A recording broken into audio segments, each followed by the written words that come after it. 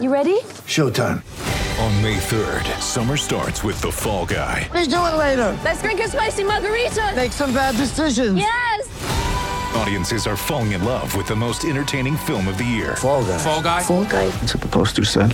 See Ryan Gosling and Emily Blunt in the movie critics say exists to make you happy. Trying to make it out? Nope. Because I don't either. It's not what I'm into right now. What are you into? Talking. Yeah. The Fall Guy. Only in theaters May 3rd. Rated PG-13. Empire.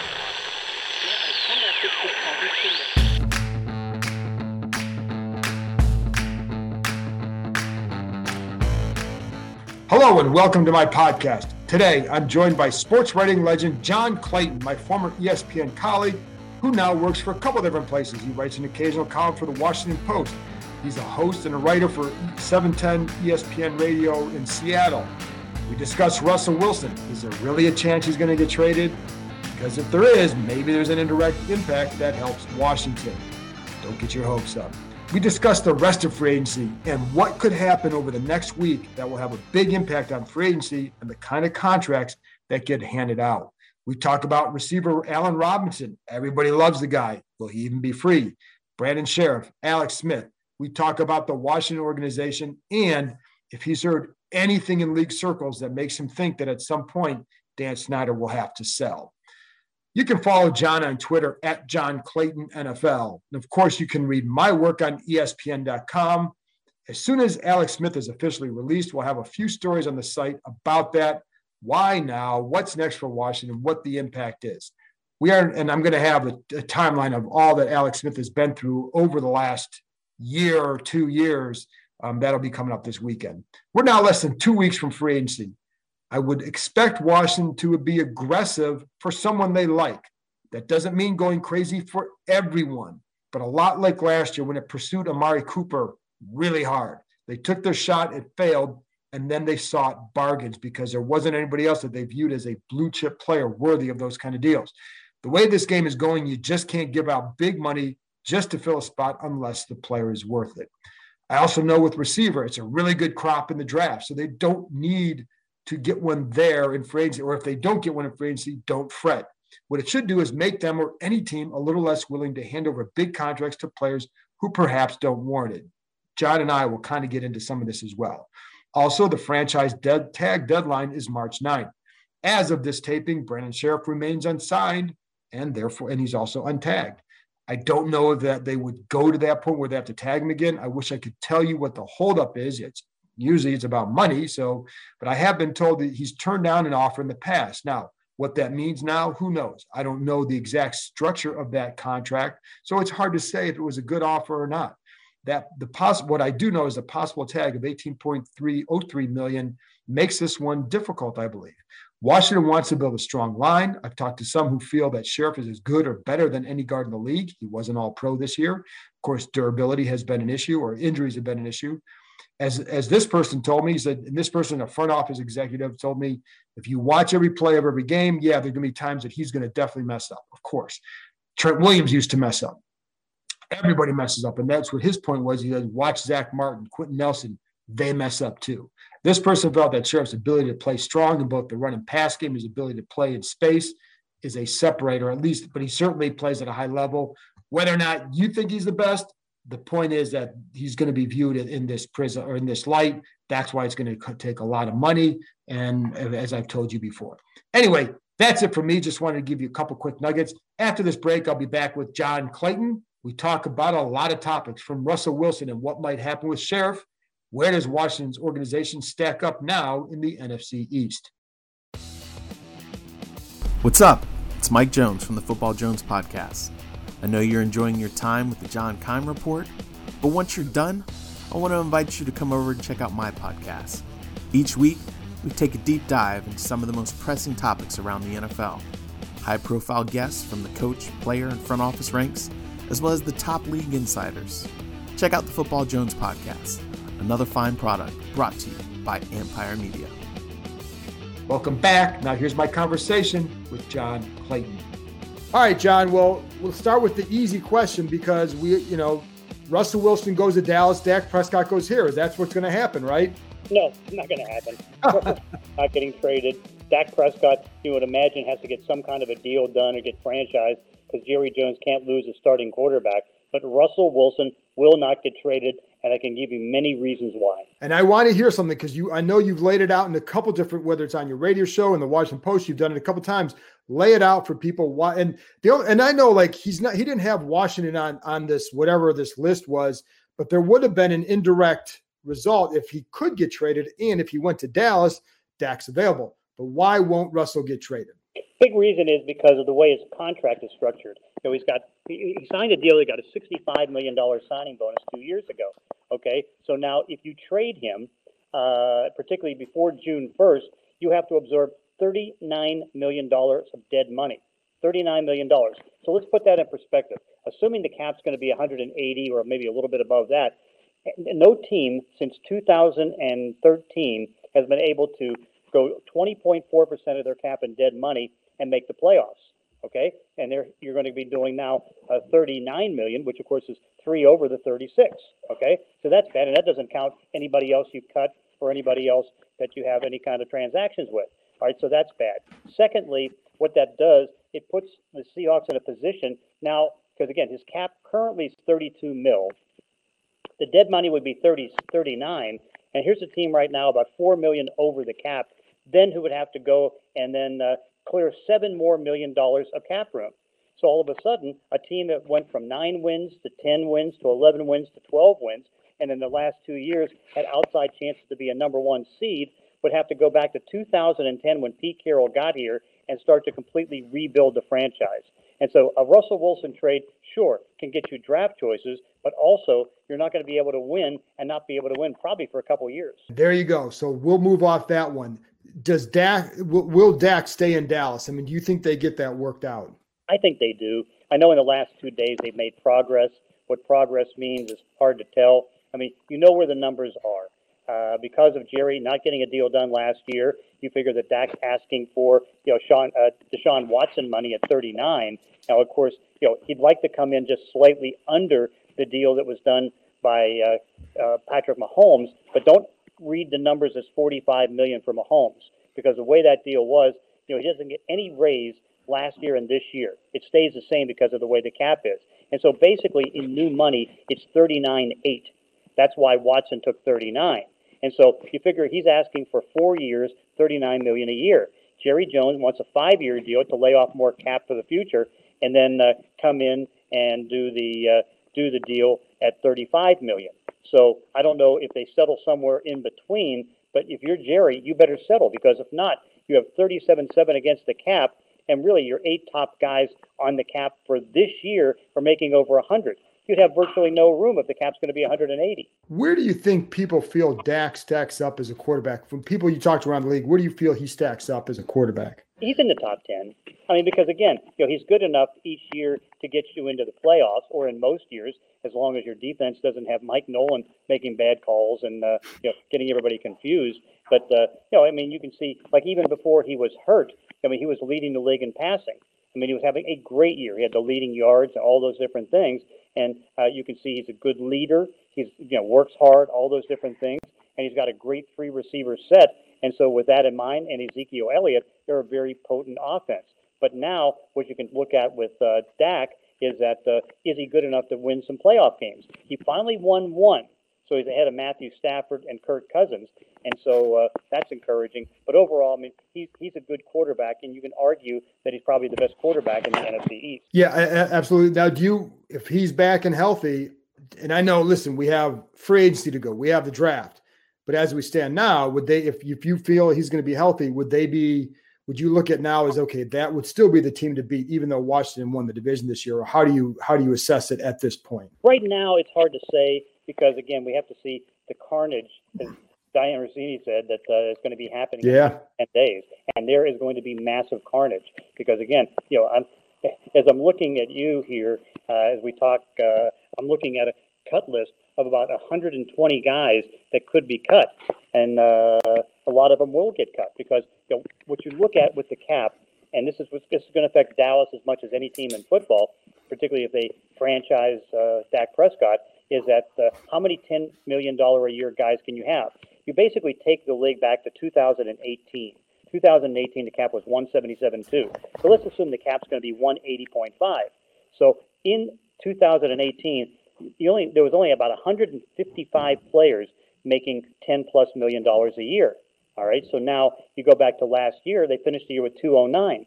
This year started with the 2021 season with 184, and there's already been 15 players making $10+ million cut. So what you're going to see is guys are going to get $10+ million contracts, but for that to happen, you have to let go of a lot of $10+ million players. And you're seeing now each day. I mean, for example, you saw with Cal Vanoy. I mean, he got a 4-year, $51 million deal, and next thing you know, he gets cut after 1 year.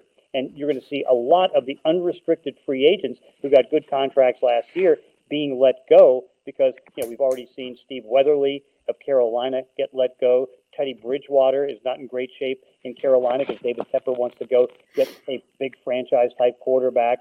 I mean, and you're going to see this all up and down the league. Tyler Eifert, they didn't pick up the second year of his contract. And so you're going to see a lot of guys. You look at this was street free agents, but the two free agents added by the Packers, Ricky Wagner, the right tackle, and Christian Kirksey, they signed 2-year deals, and they're gone. So you're going to see a lot of carnage. So what I'm looking at right now, let's assume they don't get a deal done with Dak or get a deal done with Dak, and he's still going to eat up a good portion of the cap. La'el Collins might have to get cut. I don't know. They're saying right now they're going to keep Jalen Smith. They're going to have to lose some guys, and if that's going to be the case, that offensive line, which has been so good for so long, may suffer some real consequences. There's always the ramifications of this. So when you look at, do you feel because of all that carnage, are there going to be a lot of good bargains out there, or what do you think that does to the market? It's going to make because it's going to make a great market for teams that can do a good job of shopping and a good job of convincing players to come in at lower prices. Because I think in a lot of ways you're looking at free agents that teams can sign for 50 cents on the dollar. I mean, for example, take a look, and you saw yesterday that David Johnson, the former $13 million a year running back when he was with Arizona, traded to Houston. He took a deal on a 1-year deal for a little less. It says a max 6-year deal, and from doing this stuff, as long as you're doing it, the agents are always going to give you the max deal, not the real deal. And so it's probably 1 year at $4.5 million or less. And then you saw that J.J. Watt, they said it was 15.5, and it turned out to be 14 a year. But I'll give you examples. Like Gabe Jackson is going to get cut by the Las Vegas Raiders. He's making $11 million a year. You might be able to get him for half the price. Nick Martin, the center for the Houston Texans, he was making $11 million a year, and it's a good player. You might be able to get him for 5.5 or 6. So no, there's going to be a lot of cut players that are going to be bargains, and the only trouble the teams are going to have, they're not, because they're making 11, 10, 13, 14 million bucks, that they're not going to sign long-term deals because you're not going to get the big money now, but it's going to eat up a lot of cap room when you sign these 1-year deals, for 5 or 6 million bucks, but there are going to be a lot of bargains. The other thing too, that John, that we always hear from teams, for them, it's when I'll talk to executives, they'll tell me, I don't look at the cap space. It's all about cash flow. How will this past year impact that cash flow as we go into free agency? Because that's always important for bonuses, et cetera. Well, it's going to affect that a lot because, I just spent the last couple of days, putting all the new salaries in for 2021, and I just started 3.5 teams on 2022. And what you're seeing right now is that I can't even find an undrafted player getting more than just a 1-year deal. And so you're getting more of that. And then also, you have to watch the cash flow too, just because, again, the cash was so down last year because there was so few fans in the stands. And so you just have to try to get through this year. Now, obviously, it's going to pick up a little bit more in 2021 because there will be fans in the stands. But I think you have to worry about that. And then 2022, then get ready for the shock because that's when the big money starts coming back and the players reap the rewards. And with Deshaun Watson, where do you think that's going to? It feels like there's just one possible ending here, but when do we get to that point, and what teams do you think will be seriously involved for him? Well, what you look at is that I still Nick Caserio right now is the big holdout.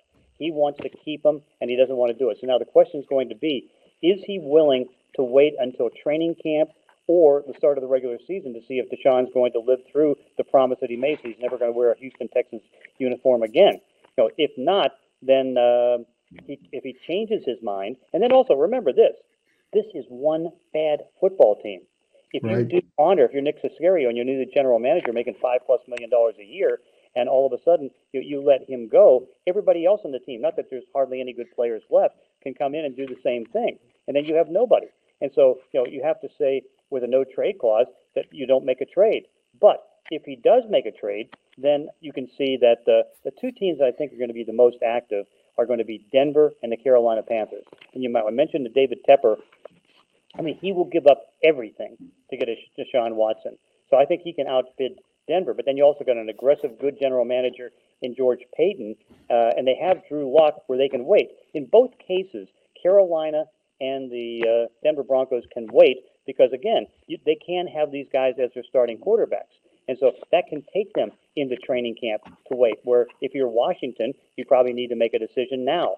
If you're a team trying to acquire Sam Darnold, you got to make it. You got to make a deal as soon as possible. Now, again, in Darnold, that's going to be in the beginning of April because the workouts for the quarterbacks go all the way through the 28th of March. So, whether it's going to be Washington, Chicago, maybe an outside chance of San Francisco, or it looks like they're going to stay with Jimmy Garoppolo, whether it's going to be New England. I mean, you've just got to basically kind of wait it out for another month. But in the end, I think that Carolina and Denver have the best chance of waiting. With Darnold, I mean, opinions I get on this guy are very mixed. What do you think it would cost to get him in terms of compensation? A second-round pick and probably another pick in the next year. So maybe a second and a 3, second and a 4. I think it's going to be hard to get a first-round pick for him because, again, he's coming at a discount. He hasn't played all that well. Now, part of it was Adam Gase and how he was coached and the lack of talent that they had at wide receiver and tight end. And so that became a big issue. But in the end, I think that he's still, I think, a good, talented quarterback. I still thought he was the most talented quarterback in his draft.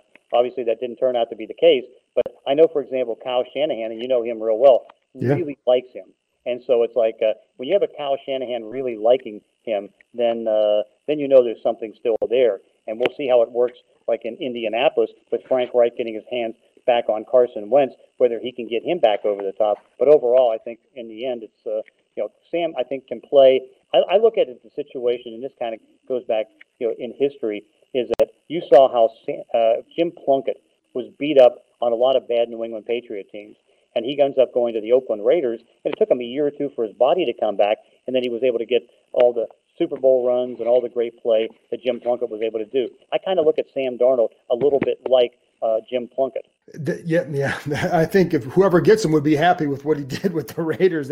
That's for sure. What about receiver? Allen Robinson, is he going to get tagged? Is he the guy that a lot of teams are going to want?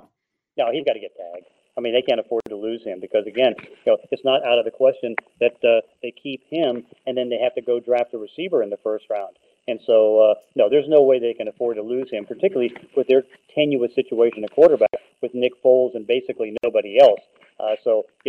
Because if they let him go and not franchise him, because, again, negotiations haven't really gotten even started yet, right. And a lot of that's because nobody knows what the cap officially is going to be. So it's like, no, I think in the end that they'll franchise him. Kenny Golladay is going to be franchised. I think Chris Godwin's going to be franchised. I think the top 3 receivers in free agency are all going to get franchised. And they're still, it's funny because it is a good class, and it's a good class for the draft as well. But one of the guys was for tags, Brandon Sheriff. Do you think he gets tagged? I mean, because they had to do it last year. So what do you think happened? What do you think happens with him? And then the cost it's going to keep to keep him. Well, that's the thing. It's like when you look at the cost, like even with the safety position, because you got Justin Simmons, you do him on a second franchise tag, it works out to be $12.5 million a year for 2 years, and you can see it's probably the same thing, with Anthony Harris in Minnesota. In the case of Scherf, I mean, sure, it takes it into a big cap number, but also, if you're Scherf, you probably don't mind that because you're still getting decent money and you're not going to be able to get the big contract that you probably want long term. So it'd be nice if they can get the deal done, but I think it's probably going to end up being a franchise tag. And if you look at that list of guards, right, I mean, you've got Brandon Scherf, Joe Thuney and a lot of question marks. There's a big gap after those two. So Washington cannot afford to lose him, and even if it means taking the big cap number, because again, right now, as it stands, once they let Alex Smith go, they don't have a big cap number on any of their quarterbacks. Right. I mean, I'll be honest, John, it's shocking to me to see what really good guards are going to be paid in this league. It's just, because like his deal could end up to be, if they sign him to a deal, it's going to be over 16 per year, and if not, it'll be 18 on the tags. It's just shocking to see where this thing has gone with them. Yeah. And again, if you're Washington, I mean, from the financial side, you look at it too. It's like, okay, so the cap number is going to be huge, but basically you're getting him to 16 and not paying the 18 million a year. And as you brought up, I mean, cash flow is very important coming up this year because again, things still are going to be tight. That's why again, you want to have enough room and money to be able to get some of these bargain basement guys because again, you're going to see good running backs available at a cheap price. And again, good guards at a cheap price. Not great guards, but good guards. And with these two being clearly the best two, Thuney and Scherf, you can't lose Scherf. Do you think it's going to be, how crazy do you think it's going to be because of, with all these guys being on the market, this entire offseason, all these guys in the market, the draft season is going to be different because no combine, just the pro days are different. Everything's different. Do you think that teams might be more cautious just with everything, just because there maybe is a little bit more uncertainty in some ways, or maybe they go more veterans because you're a little bit less certain about some guys in the draft? How do you think it plays out? I think that because realizing in this draft, I mean, you're looking at guys that you haven't even seen play in more than a year in some cases, those guys who opted out. And also you look at some of the college tape of some of the teams in the Pac-12. I mean, Washington, for example, the Huskies, they only had 4 games. And so you don't have a lot of tape, and so there's going to be more mistakes made in this draft than probably we've ever seen. Because again, there's so much less information. You don't have the combine. You don't have the ability to go around and you spend some time. I'm surprised that they actually did open it up where some of the scouts can go and watch the individual workouts. But again, they're not going to be in control of the workouts, and that's going to be difficult. I mean, you wonder about the medicals because now, I mean, you only have the first 150 players getting medicals. And again, they're not getting them in Indianapolis at the combine. So that's going to be a question mark. I mean, you wonder with the Zoom calls and everything else, are you being able to capture the true personality of the player? So you look at all those different things and you basically say it's going to be tough. That's why in many cases, it may be better not just to wait for unrestricted free agency, but to be able to grab some of the released guys and see if you can get some bargain basements. Like in other words, if you're drafting in the draft, unless you're in, say, the top 10, it's probably better to fill out needs with some of the street free agents as it is to wait for the guys to come in. Because let's put it this way, nobody knows for sure, is there going to be an off-season program? We don't know. We don't know if there's going to be a mini camp. We know there's going to be a training camp, but this could be like last year because if you have guys coming back from injuries and they don't know what to do from college, you don't know where they're going to be medically for the start of the season. Just a couple more minutes here, and I appreciate your time as always. Alex Smith, do you think is there any – I mean, I assume the move hasn't been made official, but when it happens, I assume he's just going to go somewhere to be a backup. I mean, I can't see him going somewhere to go as a starter. Would you agree with that? I would agree with that. I mean, like, for example, as everybody starts to mention, it seems to be a nice fit in Jacksonville, even though they have Gardner Minshew and probably taking Trevor Lawrence. But again, he's worked with their head coach, and so I would have to think that could be a good fit there. Denver, even though right now they still are waiting to see if they can get into Deshaun Watson sweepstakes, you can see them starting to reach out because they've shown interest in Ryan Fitzpatrick to challenge Drew Lock. You can see that they're looking at Andy Dalton, and to me, Alex Smith could be a good fit there. And could he beat out Lock? Maybe he can. But that could be one. And again, you don't know about Chicago because they're going to be looking for somebody. But no, I think and he has a Matt Nagy tie-in too. Yeah. So again, it's like you look at all those things, and it's like there's fits that he can go in and compete and have a chance. And in the end, like if he goes to Jacksonville, eventually they're going to go with Trevor Lawrence. But remember, Lawrence is coming off a shoulder surgery. Right. Got 6 months to totally recover from that. And so I would have to think that Jacksonville has pretty much one of the most group of cap room as possible. I think Alex is probably going to go to Jacksonville. The whole investigation into this team. Have you heard anything from anybody around the league that might give you reason to think maybe Dan is going to have to sell? I haven't heard that. Nobody saw that. I'm curious from your end, what do you hear about this, and what do you think ultimately happens? I have not heard a single word as expected. I think they've done a great job of trying to keep everything quiet, which everybody expected to happen. And so when you take a look at the big picture, it's like it's hard in this. Like, this is not like baseball with Smart Shot, or what they did in the NBA with the Clippers. I just can't see them forcing him to sign. They can put pressure on him, and there's going to be people right now that are interested in buying the team. Like you can see that there is plenty of interest in that. But I think right now, Dan's going to have to pay some penalties for some of the things that happen. But in the end, I think he keeps. Last one. Where do you feel this organization is right now compared to the rest of the NFC East and the other teams there? I think they're in good shape because they've got good leadership. Ron Rivera, I think they've done a marvelous job in the front office, getting Marty Herney and getting all the people, Matthew Mayhew, and then also getting Bill Polian's son Chris. I thought that's good. I think that you can see that they've got a good coaching staff. I mean, right now, Philadelphia cap-wise is an absolute mess. And, they've not drafted well, so you have to put them down at the bottom. And then you look at the Giants, they're still trying to build up, but they got some building up to do. But what you look right now is that, Dallas, where are they? I mean, again, that surprised me how bad they were last year. And again, we don't know where they're going to be cap-wise. So I think right now, because even though it's not necessarily going to be a 10-win team, I think the Washington football team might be able to win the division with 9. John, you're the best. I appreciate your time, man. Okay. Hey, thank you. Hey, this is Joel Corey from Inside the Cap. I know you're enjoying the John Keim Report, which gives you insider access to the Washington football team, everything you want to know, which is going on with the Washington football team. Once you're done with that, check out my podcast, Inside the Cap, which gives you the ins and outs of the NFL salary cap and player contract negotiations. Check out these 2 products and other fine podcasts from Empire Media. That's it for this week. Thanks to John for joining me, and thank you, as always, for listening.